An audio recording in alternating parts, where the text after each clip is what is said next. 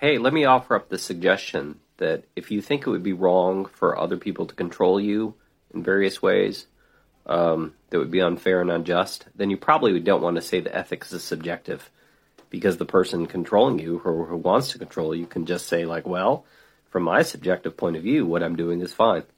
So you probably don't want to go that route. Don't call ethics subjective. It's not.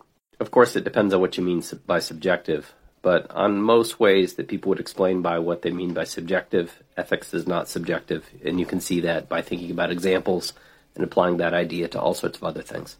All right, I hope this helps. Shortcast Club.